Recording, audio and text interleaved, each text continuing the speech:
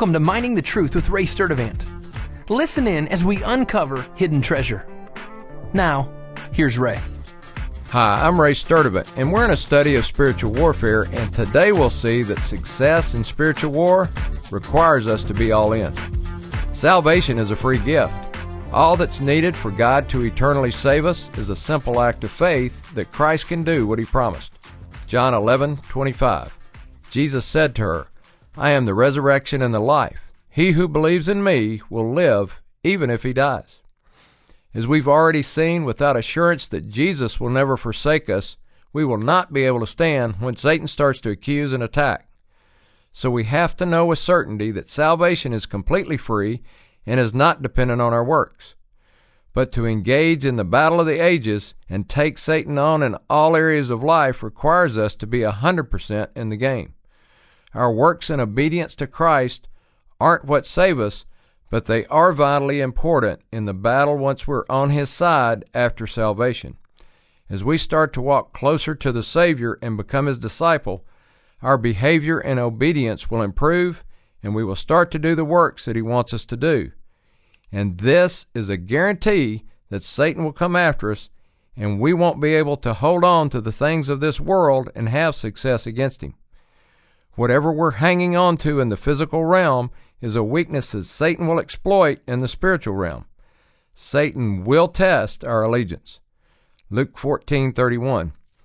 Or what king, when he sets out to meet another king in battle, will not first sit down and consider whether he is strong enough with 10,000 men to encounter the one coming against him with 20,000? Or else, while the other is still far away, he sends a delegation and asks for terms of peace. So then none of you can be my disciple who does not give up all his own possessions. Let's be sure what this passage is saying. This is not a salvation passage, but a call to arms as a disciple. It is a call to get all in the game. Jesus is saying, if you're not all in, you will lose the battle because Satan will come after you with everything he has the day that you start to take your relationship with me seriously. So we have to rely on Christ alone for salvation. And to be all in the game, we can't hang on to anything of this earth and win in battle. The things of this earth that we cling to in the midst of our struggles may seem to bring relief for the moment, but it will be short-lived because anything we grab onto of this earth has actually grabbed onto us and has weakened us in the battle. Satan is a ruler of this earth, and anything of this earth that we use as a crutch is actually under his control or kingdom. As we've already seen, the battle is spiritual, and crutches of the earthly realm will not defeat Satan because we will be back on his turf. Nothing of this world is victorious in the spiritual realm. In closing, let's remember that the only thing that defeated Satan and continues to defeat Satan is the resurrected life of Christ.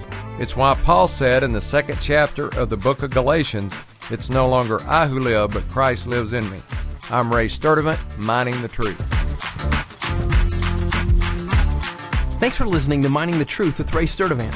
If you have questions or comments about the show, visit us online at miningthetruth.com. So thanks again for listening, and join us next week as we continue to uncover hidden treasure.